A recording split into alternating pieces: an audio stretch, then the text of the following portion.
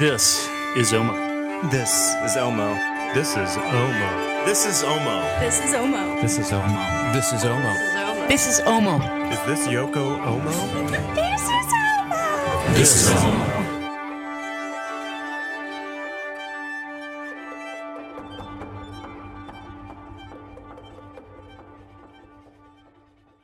Hey everybody, welcome back to Omo. Welcome back.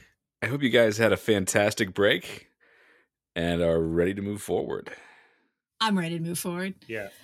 I'm Jerry Lynn. I'm here with Rozie Deloach from what part of Dallas aren't you from? I am from Richardson, which is North Dallas. North Dallas. And I'm here joined by Christopher Jacoby from Berwyn Heights, Maryland. Did I get that right? You know what? I'm fucking sick of you guys. The truth comes out. Oh, airing all of Omo's dirty laundry. Can I have like 6 months off of hearing your despicable, grating Muppet voices? I knew it was going to come to this. Yeah. Always making fun of our Muppet voices. He's off his meds. What? I was going to come up with something funny that is my meds, but I got nothing. Yeah, sure. Take 6 months, take a year. Oh, but I love you guys. We love you too, but whatever you got to do to be you. So everybody, Chris is going to have a little hiatus because, buddy, even from day one, you have had Oh no, plenty on your plate with your 12 children and your rehab and, you know, helping run a shop. Stop saying rehab. Cocaine's a hell of a drug. It's okay. I wish I could afford cocaine. Wait, did I say that out loud? It's Zyrtec D. No, in all seriousness, we all have a lot on our plates, and it's really tough to keep those plates spinning. And we should normalize taking a break from things. Yeah. And as much as I love you guys, and I love everybody that listens, I talked to my good friends here, and I'm going to take a few episodes off and focus on some instruments and focus on some structural stuff. I'm going to get an 8-pack. That those lines that go from your 8-pack down to your wang dang doodle. I know a word that I won't say on Omo about them. What are they actually called? The V? Yeah. Like it's the V shape. The aubergine interior. I'm gonna get that. That's why I don't do. I'm sorry. That's why you're taking a break from Omo for the abs. You guys ever see? Man, Jesus had those in spades. Man, you guys see him up on the cross, man. You could like slice salami on this. You're gonna look there. like Anthony from Queer Eye. You're gonna get all cut like him. Oh, he cooks food. I find it suspect. Have you seen him this season? No. Yeah. Okay, you got to catch up. Okay. Does he look like with your time off of Omo? Does he look like Jesus? From the danger. You're on your own. Okay. So we're getting off track. You need some time and some space. And oh my God, we have been through such insanity the last 2 years. Is this year 4? Is this year 4 of Omo? This is season 4. Whoa. Yeah. And so I respect that you need this, but I gotta say something. Yeah. You mad at me? There would be no Omo if like you had not approached me and talked about your passion for storytelling. Oh. And you were the person who came up with it. And I am extremely indebted to you and the way that you've connected me to this community. So do what you got to do and come be a part of this when you can. Oh, thanks, Rozie. Thanks for making it a real thing. And Jerry, thanks for having a voice like hot, salted sex. Thank you. Well, we all need to have something, and I guess that's what I got. So, love you too, Chris. I love you guys. Love you guys. But what are we going to do? We have an actual guest coming up. And don't spoil the surprise. There's a surprise at the end of the episode. Don't spoil it, Chris. We have Brandon Godman coming on, And this guy is fantastic and knows how to tell just beautiful lines of storytelling to just paint a room. Were you going to say a lie? Beautiful lies. He's a liar. No. He's a beautiful liar. He's a Southern gentleman. He's a Southern gentleman. And for those of you who are more into the romance of this podcast rather than the reality, he harkens back to Luigi Terrizio, who is one of the earlier Italians to start collecting violins. He was one of the first ones who recognized that Stradivari violins were worth preserving. And he wandered around Lombardy, visiting cathedrals and trading carpentry work for one of their old violins in disrepair. And over time, he built a collection of over 100 violins, 24 of them Stradivari's. Only our guest does even more than that. He's got a lot of things going on, a lot of tricks up his sleeve. He finds like 100 violins after a weekend in South Carolina. Yes. Did you guys see the picture when he had his pickup truck just with layers of violins in between bubble wrap like a dirty, dirty tiramisu? With no cases. Yeah, just naked violins. Balls out, Perfect. cross country, fiddle slanging. So you guys stay tuned for our guest. Chris, we love you. We're going to see you later at some point this year. Yeah. Don't die on us. No, yeah. I'm gonna let's get to the warm weather. Thanks for doing this with me, you guys. I love you guys. No problem. Yeah. Thank you. This episode is sponsored in part by Encore Orchestral Strings, the violin shop within Pages Music, located in Indianapolis, Indiana, where John Riani, the manager of Encore, is a lifelong admirer of and advocate for new making. John provides a trustworthy place to send one's instruments. This year, you will find John Riani celebrating Pages Music's 150th anniversary, Indiana owned and operated since 1871. If'n you visit Pages Music, you might spy John in a corner demonstrating his fine cello skills, but he will put that cello down. Come over to you. Whether you be an instrument maker, bow maker, restorer, or shop owner, and he will say to you wistfully, I want to encourage you that the work you do is deeply important and appreciated. The world desperately needs great art, and you are creating it, preserving it, and facilitating it. And he will give you one of the best hugs west of the Allegheny. Welcome back, everyone. We've got with us Brandon Godman. Brandon runs the Fiddle Mercantile in swanky San Francisco, is a professional fiddler. And in Jerry's words, someone you must have play for you. He's also a member of the board of directors at the VSA. Welcome, Brandon. Hi. Hey, Brandon. Thank you for having me.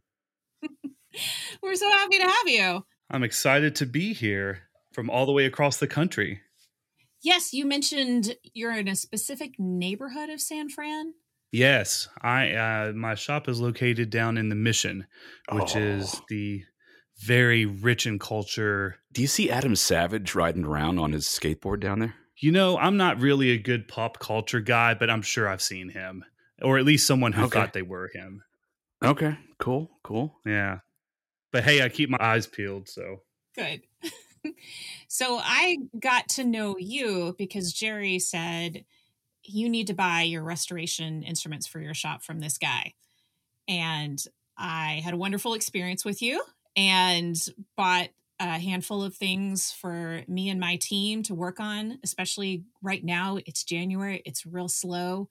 And we've got these really fun projects on our desk. So thank you. Yeah, I was very thankful for the business. Thank you, Jerry. I'm sure I still owe you a commission or a bottle of scotch or something. No, maybe a sandwich. At this point, a sandwich would be lovely. I'm hungry. Okay, yes, we can do that. Rosie, I actually met you first, though, in Dallas, and I was on the road with Kodobo at the time. You're right. I do remember that now. And I popped into your shop because Jay Rury, right? Mm-hmm. Mm-hmm. He said you need to go visit Rosie because she is a I guess student of his, and he highly recommended you. I came in and we talked, and you said I'd love to do business sometime, not in a place, but I loved meeting you then. So Good. So you've really worn a lot of hats in this business. Yes, yeah, I try to. Yeah. I mean, you've got player, got bench monkey, we've got dealer for a large manufacturer, we've got dealer to the public, we've got all these different things that you have this wide breadth of knowledge from having done. That's really awesome, man. You know, I'm really fortunate to have had a lot of experiences and opportunities. I just can't help myself from getting interested in new things and going after it. You know, that's when I left my shop in Nashville. One of the things that my 2 ex-business partners said is, you're never going to have a shortage of ideas. Oh God, that's true. Or a shortage of interest. So, you know, just keep following them and do that, you know. And I did. And the discipline is to be sure that I give everything adequate amount of time and say no to some things. But I think every step that I've taken has been vital to get me to where I am. That's the hardest lesson to learn, is saying no to things. Yes. Yeah. Do you have any secrets for that? Learn how to say it first, because I have a hard time just getting it to come out of my mouth, you know? I'm right there with you. Yeah. I've learned how to say, does this align with my core needs and core values? And sometimes it works out, occasionally. Yeah. Yeah. Yeah, being aware of one's core. That's the big thing, right? Yeah. Like what makes you happy, what makes you want to get up every day and do what you're doing. I mean, in this trade, it's not like going into tech, which in San Francisco, I'm surrounded by people who are making more than I'll ever consider making, you know? But I like to think that they're not, at least a large majority probably don't have the gift of being able to do what they're passionate about every day. I mean, I get to look at old fiddles and talk to cool people and hear amazing music and go on these adventures that are just, I wouldn't trade it for a thing. Good. Well, speaking of your core, so you told me a story of 10-year-old Brandon. And going back, even then, you were on this trajectory. Tell me about that person. Okay, so 10-year-old Brandon. I'll have to show you all my cassette tape from when I was like 13. Okay. Does it say mixtape on it, like number 2? No, it's professionally printed. It's called A Step in Time. It was my first solo album. Wow. That I did. I recorded when I was 12, then turned 13, and it was released. Oh, that's awesome. I feel like such a scrub now. I grew up on a tobacco farm in Kentucky. It was a farm that's been in our family since 1857. So I have a huge reverence for history. And, you know, my grandpa is one of those people that just tells stories about everyone. So I've always loved that. I don't know. My mom always said that I was born an 80-year-old man. So it kind of makes sense. Mine said 50 for me. I guess I had gray hair when I came out. So I don't know. But yeah, so I was like, when I was 9 or so, I would always found music interesting. And I grew up going to square dances with my grandparents on the weekends. And I always loved, this is, if I really dissect why I got into playing, it's because I love trains, steam engines in particular. And there's a fiddle tune called Orange Blossom Special where you make train noises. And when I heard that, I was like, that's the coolest thing ever. And I immediately was attracted. I was like, cool, fiddle's the thing I want to learn. Because I'd been thinking like banjo, trumpet, whatever. Went to fiddle. And my parents, you know, they were like, well, it'll probably just be a phase. So why don't we just wait on that one? And, you know, maybe you'll get a fiddle someday. So I used to take coat hangers, wire coat hangers, and shape them like a fiddle. And I would sit and try to play along with recordings. And I thought to myself, like, okay, it's a higher note, so I'm probably going to raise my right arm, which is my bow, to make it sound higher. Like, I was going through these thoughts, you know, this is how this thing works. And my mom got tired of having to get new coat hangers. So she's like, we're going to get you a fiddle, but caveat, you have to buy it. So I bought my first fiddle when I was 10. It was a 3/4 size fiddle that actually didn't even have a sound post stood up in it. It was rattling around. got home, learned, I plucked the E string and I was like, cool, there's the bell for Orange Blossom Special. Almost a master at this thing, But I sat and tried to like learn from recordings. And then about 6 months into it, they got me hooked up with a lady who lived in the neighboring county named Blanche, who was a 78-year-old woman. And my mom used to go and drop me off at her house, and she would teach me fiddle lessons for like 2 to 3 hours. And the thing that's fun about her is she was an instrument, I would venture to say, hoarder. She was a collector, but she had so many instruments around. And we would play fiddle, and then we'd jam, and her son would come over and play with us. And then I'd say, hey, what, can you show me that old guitar you were talking about? Or can you show me that fiddle? What are those fiddles under the bed in there? What are those fiddles hanging on the wall in there? And she would grab them and show them to me. And she always had a project going on her kitchen table, like, putting pegs in or refitting a banjo bridge or something. She was a fascinating woman, but that's where I got lit up. I mean, I was equally interested in learning tunes as I was diving in and trying to figure out, what is this fiddle you're playing, So is this Blanche before she lived with Rose and Ma? And oh my God, yeah. She is the Eastern Kentucky of the Golden Girls, probably. I would love that. But that's awesome. Yeah. So you decided that you wanted to collect 100 fiddles or 100 violins, like around that age, right? Yeah, well, I met a couple other people. There was another mentor I had named Harold Zimmerman, who lived in Fort Thomas, Kentucky. And he told us the first time I met him, he's like, I've got over 100 fiddles. And I was like, that sounds like a pretty cool thing. I'm going to do that, So here I was 10 years old and telling my mom and dad that I'm going to start buying fiddles. So we would go to like flea markets, and slowly, I remember the first, 6, 7, 8 fiddles that I got. Like I remember them in order. When did you say to yourself, like, I've got an eye for this? When did the hunt, and it really is a hunt. Like if you're not familiar with the process of acquiring violins for resale or just to own, it's a hunt. Like you pursue them. You might not necessarily know what it is, and you buy it and you study it and you live with it. When did you decide that was something that you were good at and something you wanted to do? Well, that came much later. I mean, I guess I started acquiring information early because Blanche told me before I went to my first festival, she said, if you want to meet people and talk to fiddlers, ask them what kind of fiddle they're playing, and they'll talk to you all day long. And sure enough, so here I was 10 years old, like, we'd play it too, and I'd say, what kind of fiddle is that? And then they would show it to me and I'd play it. And so here I was immediately taking in information, really, by seeing this fiddle and that fiddle. And, well, that one sounds really good. That one sounds terrible. Why is that, And I just kept doing that. I mean, I got to be known as kind of like the tech geek because I knew all of my like friends, like what kind of strings they played, what kind of fiddle they had, where it was from, how long they've had it, that type of thing. When I moved to Nashville later on, I was 19, spent some time working there, first with Williams Fine Violins, and then was still kind of doing both like professional road work and, going to school some. But eventually I've reached a crossroads in my playing where, I realized that I wanted to be my own boss at some point, or at least have a little bit more of a say in my success, am I going to be able to eat this month? And sometimes as a gigging musician, you're really at the mercy of getting called for gigs. Now you can work and work and work and get the ball rolling to where you do have gigs coming in and teaching. But I was always equally interested in, buying, selling, trading violins and bows. And Fred Carpenter at the Violin Shop, I was on the road with a band called the Band Perry at the time.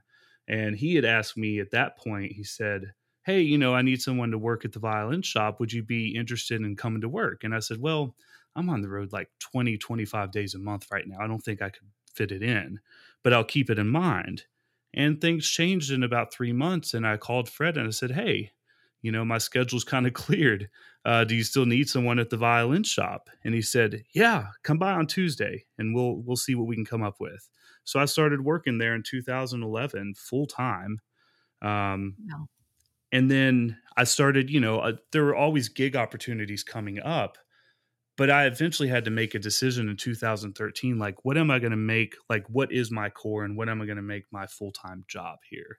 And I realized that a lot of people can play fiddle. A lot of people can sing parts, try to play other instruments and be a utility musician, but not everybody knows how to spot a Roth or, has a natural inclination to study instruments or even a desire to. Right on. And for me, I was spending hours just looking at photos since I was like 11 online, so it's kind of this appetite that can't be filled. My wife calls that violin porn. It totally is. Yeah. Look at my browser history. It's Exactly. all violin porn. Mine too. Yeah. What are you looking that's- at? Nothing. Yeah. Another violin. Yeah. Exactly. So that's how I got into it and decided to make the full plunge into making it my vocation, So I can imagine as you're working at the shop, you still are building a collection of your own. You're absorbing things, violins. Yeah. I would buy, Fred was kind to, if there were instruments that we really liked, we could get them. I was always watching Craigslist and eBay and that type of thing. And also still, like when my mentor Harold passed away, I bought like 20 violins that were his.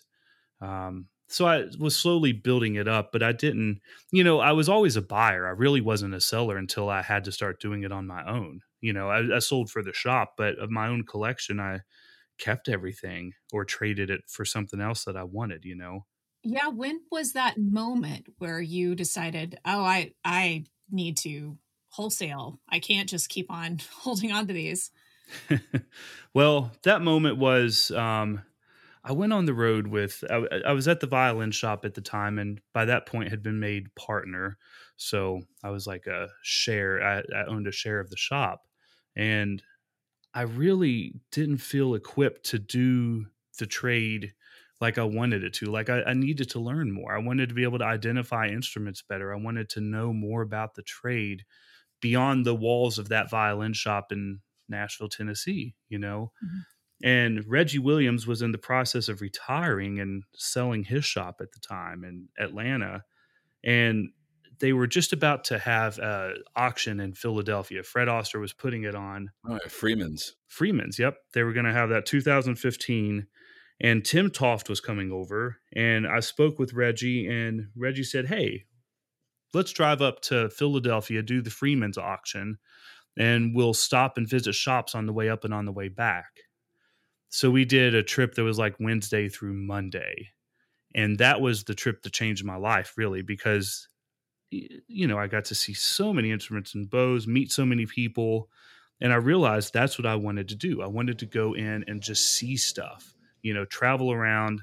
I mean, the biggest part of this business is laying your eyes on all the examples you can possibly lay your eyes on, getting anything you can in your hands, And that trip, I decided, okay, I want to do wholesale for a while just to learn. Like I need to pretty much deal in however many instruments I possibly can. And that's what I made the decision to change and, leave the violin shop, move to the West Coast. Reggie set me up with a bow company called Sosa Bows, which is a Brazilian bow company. And That's I went you? on the road. I was selling for them for a second. Yeah. For about a year.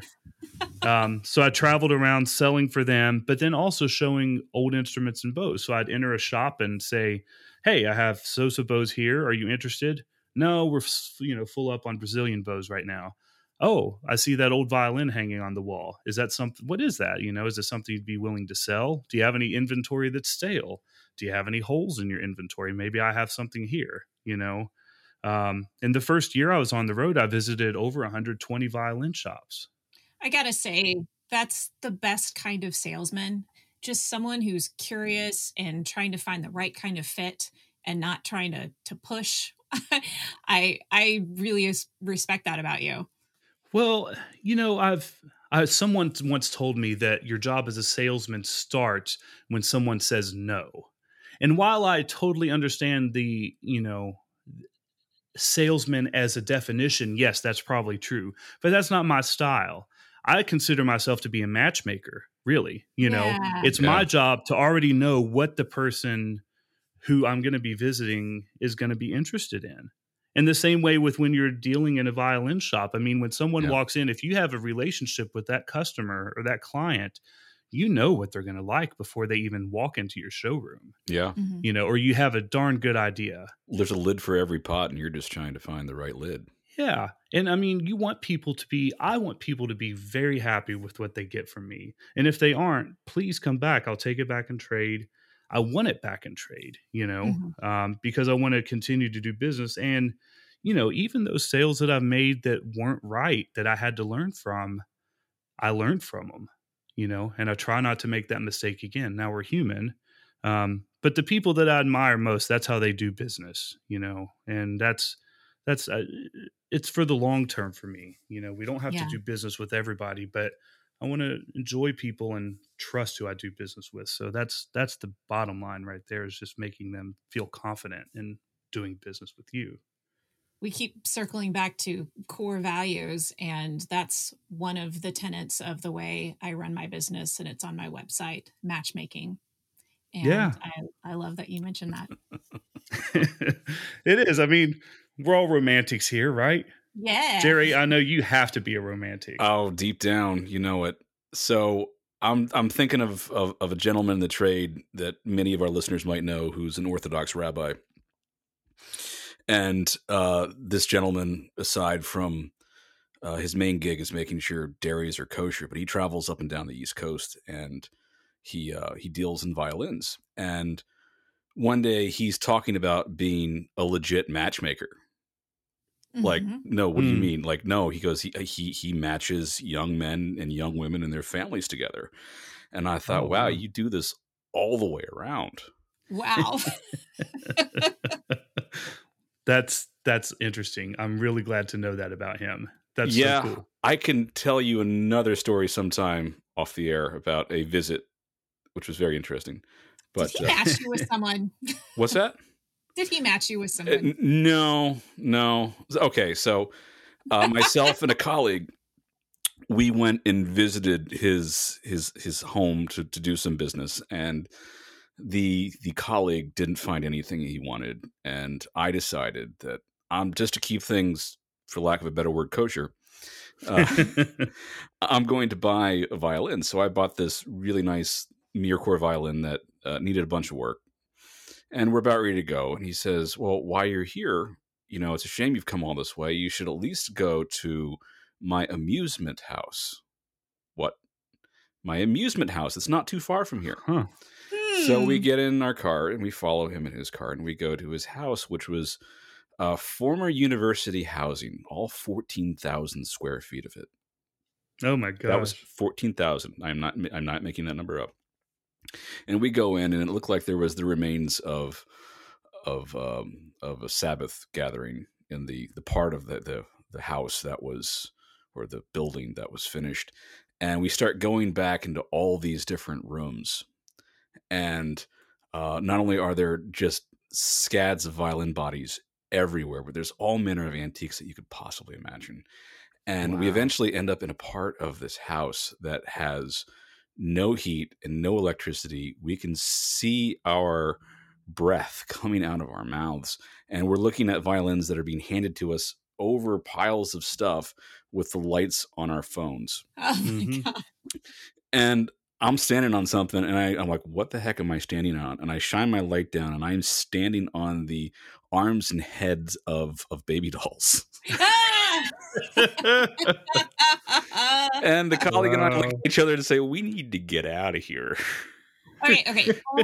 Only arms and only heads. I'm sure there was other parts, but I didn't want to take inventory. Okay. So we get back in the car and we leave, and it's like, we just learned a life lesson. Like, there is a point at which you collect violins that enough's enough.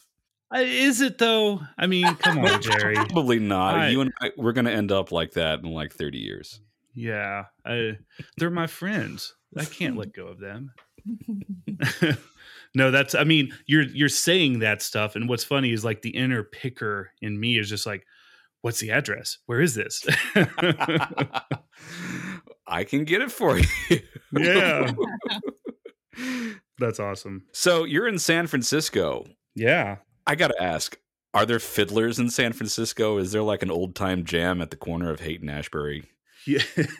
There used to be some jams up there. Yes. There is a very vibrant bluegrass and old time scene in San Francisco, and it's got a huge tradition for that. I mean, especially California as a whole, because of the Dust Bowl and people moving out here from the East, the Midwest, the Okies, as they say. Okay. I mean, huge amounts of country music all across California. And also, I mean, just right here in the Bay Area, I mean, as far as like traditional music goes, you've got David Grisman, who was here. Some of the most, iconic bluegrass albums were recorded in Berkeley, California. I mean, Bluegrass Album Band, Tony Rice's, some of his music was recorded there. I mean, it just goes on and on. So when I moved out here, it was very surprising. Well, I'll tell you this. I moved out and I didn't announce myself really as a player moving out because that wasn't my main intent. I figured, playing would happen. I knew Lori Lewis lived out here and I wanted to meet her at some point, but I needed to hit the ground running as a sales rep for Sosa Bose and start making a living selling stuff on my own.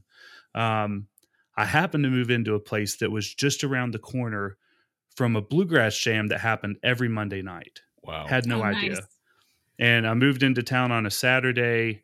On Monday, I was walking to grab a coffee and I saw a girl walking down the street with a fiddle on her back. And I said, "Hey, is that a violin?" And she said, "Yeah." She said, "It's actually more of a fiddle tonight because I'm going to a bluegrass jam right here." And I was like, this is weird. This is so weird. So I went and got my fiddle, met some people, met a player there who introduced me to a student, and I sold an instrument to their student 3 days later. I mean, wow. And I gave her a jar of moonshine as her commission. Nice. So being West Coast, I know you and I both share love of American violins. And, yeah, is there anything memorable that you've seen out there that, because they don't tend to travel as far as people think they do. Like a lot of the American violins I see are from Pennsylvania, Ohio, New York, maybe, some of the swankier ones from New England, but you have to have seen things out there that I've not seen. Is there anything that sticks out in your mind as being like, whoa, that's cool? Yeah. I mean, well, I guess it depends on what we define cool. I mean, I've been introduced to a lot of makers who were local, like Ignaz Lutz. Oh, yeah. Huge maker in San Francisco and beautiful work. There was a guy down in the South Bay. I mean, of course, Lanini, who studied in Italy and then moved back, was going to set up a shop in San Francisco, but said, "Oh, well, Lutz is here, so I'm going to go down to San Jose and make violins there." There were a handful of makers also who were in that area. A guy by the name of Kaufman, who on his label, he actually had a photo of himself and wrote a poem in dedication to the trees and his mother. Wow. Was Bolander also in your area too? Yep. Bolander was down in San Jose that area. He was a bow maker. In Berkeley or Oakland, there was J.N. Aschow, Mittenwald trained makers who set up a shop there. Jay Ifshin actually has their safe that was in their shop for 80 years or whatever in his shop now, which is pretty cool. Wow. So there's a lot of instruments that kind of come out of the woodwork that are, I've never seen one of these before. This is awesome. Beautiful. I found a violin, got it from a fiddle buddy of mine who does a bunch of trading locally, and it was made in Fresno, and it actually was made with an external bass bar. Oh man, that's wild. What? Yeah. Where? And he had, well, exactly where the bass bar would be on the inside, except for it's on the outside, and the bridge you kind of have to chop the leg off and set it on top of this bass bar. Wow. Oh my goodness. Yeah. Well, I mean, I guess. I mean, as long as it stays glued, because the pressure is going a different way. Huh. Yeah, it's interesting. I mean, it's, there are, I do have a weak spot for oddities like that. It's stupid. It's not a good investment, but it's really fun to open up a bottle of scotch. I'm and right talk there with about. you. I'm so there. I always Yeah. like the weird stuff. Yeah, the weirder the better. Yeah. Do you guys know Andy Carruthers? Not personally. I know of him. I bought a He's in- shirt off of him. Yes, he's got great branding.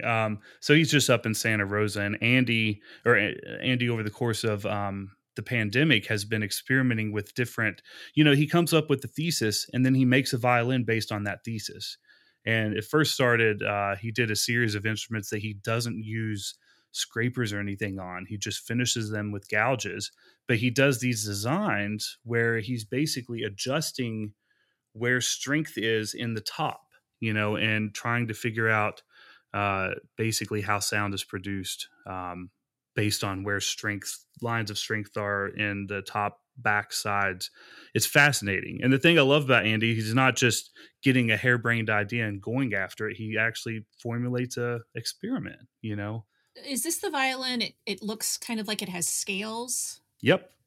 Okay. He's made 4 of them now. When it's varnished, it really brings out that crazy texture. Those are fascinating. It's so cool. Yeah. And he made one that he basically combined the Indian tabla with a violin. It's incredible. Yeah, just check out his website. He wrote some really great info on all of them. So, but yeah, I mean, he's a person who I like to talk about experiments with. I do wonder, when you are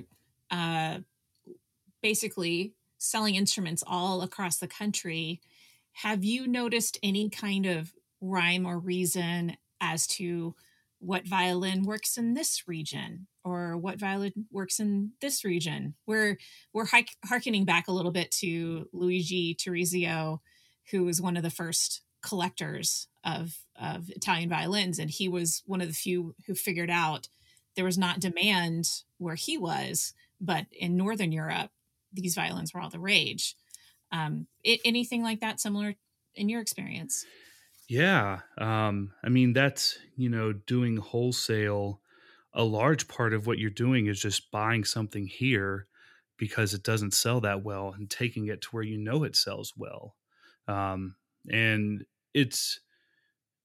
I think, as I sit and try to analyze it, I think a lot of it goes back to the players that have prominence or have had prominence in those areas, the pedagogy, who was teaching and saying, oh, you need to have a very, very strong bow, or the bow needs to be over 62 grams, or no, it needs to be a very supple bow and it needs to be very light on its feet. And, you need to tighten it this much. So, there are certain regions where I know things don't work. So I always hope to find them there. And then there are certain regions where I know they favor certain things. So I try to have those when I go there. And it's not a black and white rule, because maybe my first year visiting these shops, certain shops will say, can't sell a French violin to save my life. Don't show me any. And then 6 months later, when I visit, they'll say, hey, do you have any French violins? And it just changes because retail, as we all know, is, an absolute crapshoot, right? Yeah. So you're always kind of chasing the trends while trying to maintain some sort of consistency. But and you also meet the people who have soft spots for certain things. I always tried to, I'm a huge fan of German violins and bows, especially German bows. That's a passion of mine. Basically, it started because I can't afford amazing French bows. And there's a lot to learn about them still. And people are finally discovering that German bows are great. There's a lot of value there for comparatively not as much money. Absolutely. I'm right there with you. Yeah. And there are tons of them in the United States because we had huge exports or imports from Germany to here. So that was always something I was looking at. And I know people who, they're always looking for particular instruments and bows. So I try to keep a log, when I would add them to my phone, I would say, always looking for Los Angeles made violins or something like that, Well, one more question for you. Apparently I'm supposed to call you Peaches. Oh gosh. I saw that on the outline. Who? So That was Jennifer Halnar. Yep. She said, "Oh, Brandon, you should call him Peaches," and I'm like, I can't do that. It is a nickname. I have many nicknames, many. A lot of friends in Nashville called me Meemaw because I love to cook with iron skillets, and I guess am an old grandma deep down. Also, Meemaw, I love it. Meemaw, and then Meemaw Peaches. The Peaches thing came up from a friend of mine one of my best friends who we had a Western swing group in Nashville called the Music City Doughboys. And he called me Peaches one night on stage, and it just stuck. Oh. And so then when he had his first son, he's like, Uncle Peaches, come visit. So then the Violin Shop, Tyler Andall, Jennifer, Brian Christensen, they all started calling me Peaches. So oh my goodness. Now I guess officially to the world, I'm Peaches. I'm just going to blame Jennifer. She's a troublemaker. Thanks, Jennifer. Well, we have so appreciated having you on, and we have some Omo news. Oh my gosh. Oh my. Oh my gosh.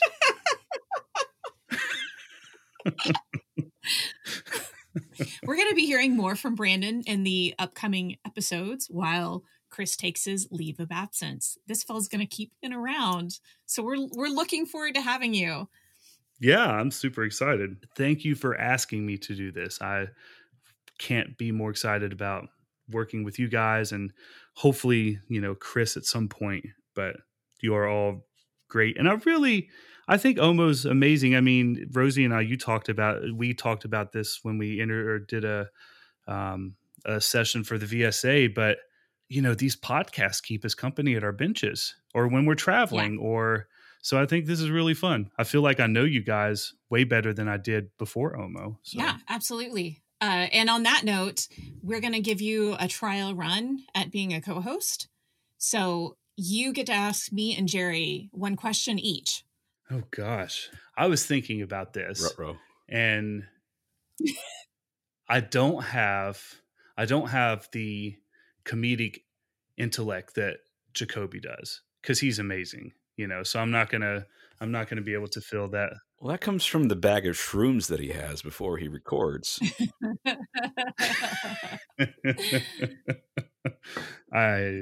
Well, that's great. So I'm gonna ask you both maybe the same question, sure, if that's all right. And I'm gonna call it Luthier Time Machine. Ooh.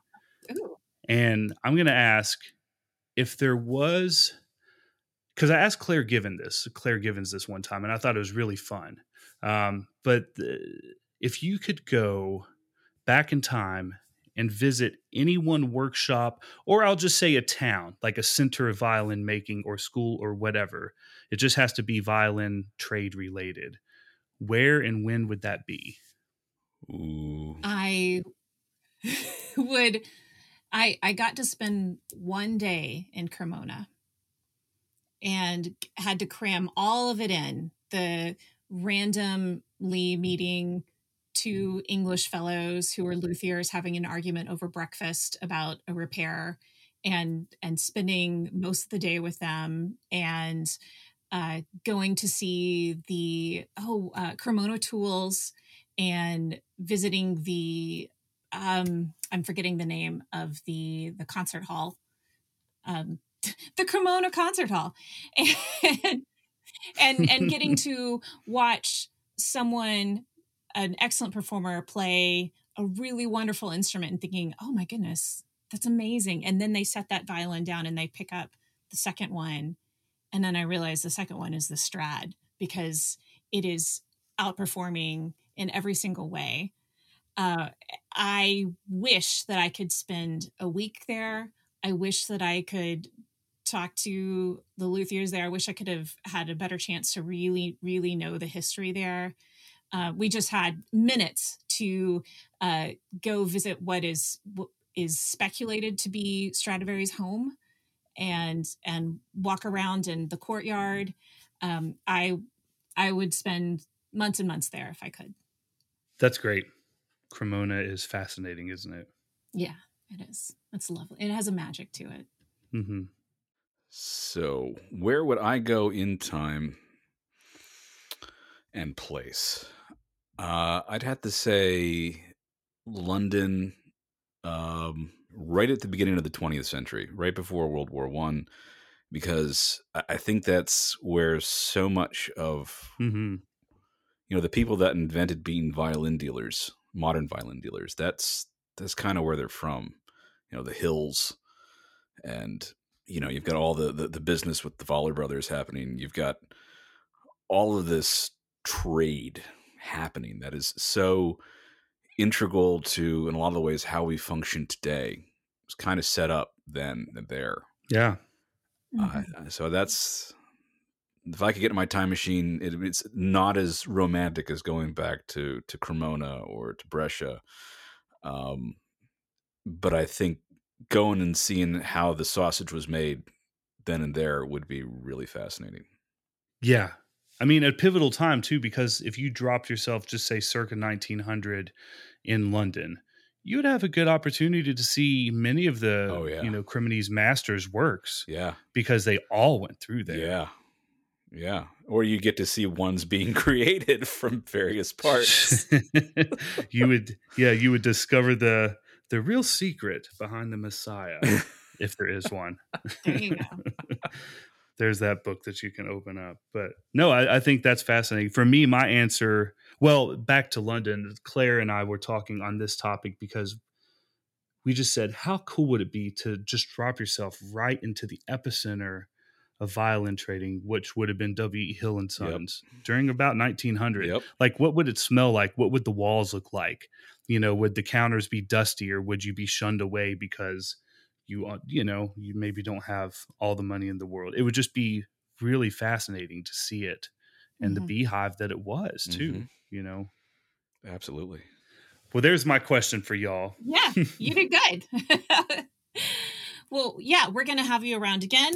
And next month is going to be me and Jerry talking about glue. Oh, yeah. Oh, yeah. Oh, yeah. And more and more and more and more lovely, fun stuff to come. All you guys out there, I hope you're doing well. I know the pandemic never ends. And I hope you guys are all taking care of your mental health. Yes. This should be all of our priorities. Yeah. Bye. Bye, everyone. Nice to meet you all. Thank you, Homo sapiens. Goodbye. Omo is an all luthier podcast produced by Rosie Deloach, Chris Jacoby, and Jerry Lynn. The show is edited by Jason Peoples, music by Invoke Sound. If you enjoy our show, you can help us out by leaving an iTunes review or becoming a Patreon member at patreon.com/omopod, where you can get your very own Omo swag. We'd love to hear from you, so reach out to us at mail@omopod.com or call the Omo phone at 240-686-5345. Thanks for listening.